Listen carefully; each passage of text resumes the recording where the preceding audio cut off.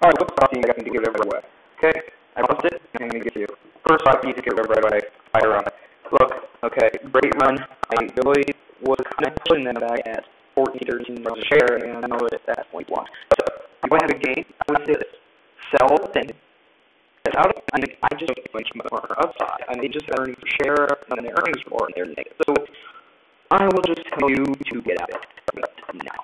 So, that is the first one to get rid of. Your next I think you just get out. Is Kansas. Okay, look, I know there's a rating deal going on, but seriously, get out of it. I mean, they went from $1 to $20, they'll go back down to $5, $6, so it would take them getting lead.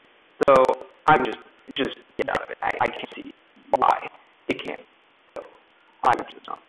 Next, of course, I'm sorry, Renat. Next, the other stock I want you to do, you're going to want out of Rocket Mortgage. What upside is there? Well, you may think there might be some. Not really. Rocket Mortgage had a really rough intro to the stock. The stock was 31 share, or 34.40 is a big high, and it's all the way high, and it's just nothing. And, okay, there was sort of when they had 20 years and just like that. And I personally am not for that, so don't hang with that. They're just not going to do anywhere, there's upside, there's just nothing CEOs doing really a lot. Importantly, it's kind of just ridiculous. So I would not talk with them.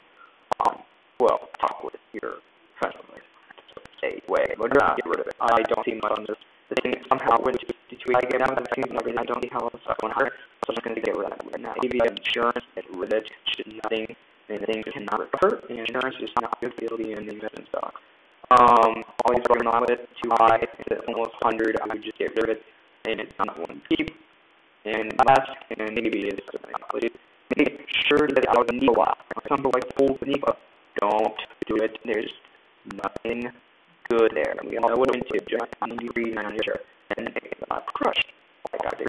So get out of it if you're in it, not really a smart financial position. So that is my segment of buy or just sell it. And then I'm going to end it on Bitcoin. Why Bitcoin is more popular in the US other than Home Street. And so the United States is going to be deal with the United States. There are more people here that are more risk takers. There are people around who will even have there that are going to buy long-term bonds. I want to do that too. You're going to know this is such a great level, but that's what I have to do. But for you guys, I understand, or not you necessarily, maybe, but for the United States people, it's a big deal for them being in Bitcoin, and they just basically know cryptocurrency future. I think it's maybe they agree, possibly, and I think they're right.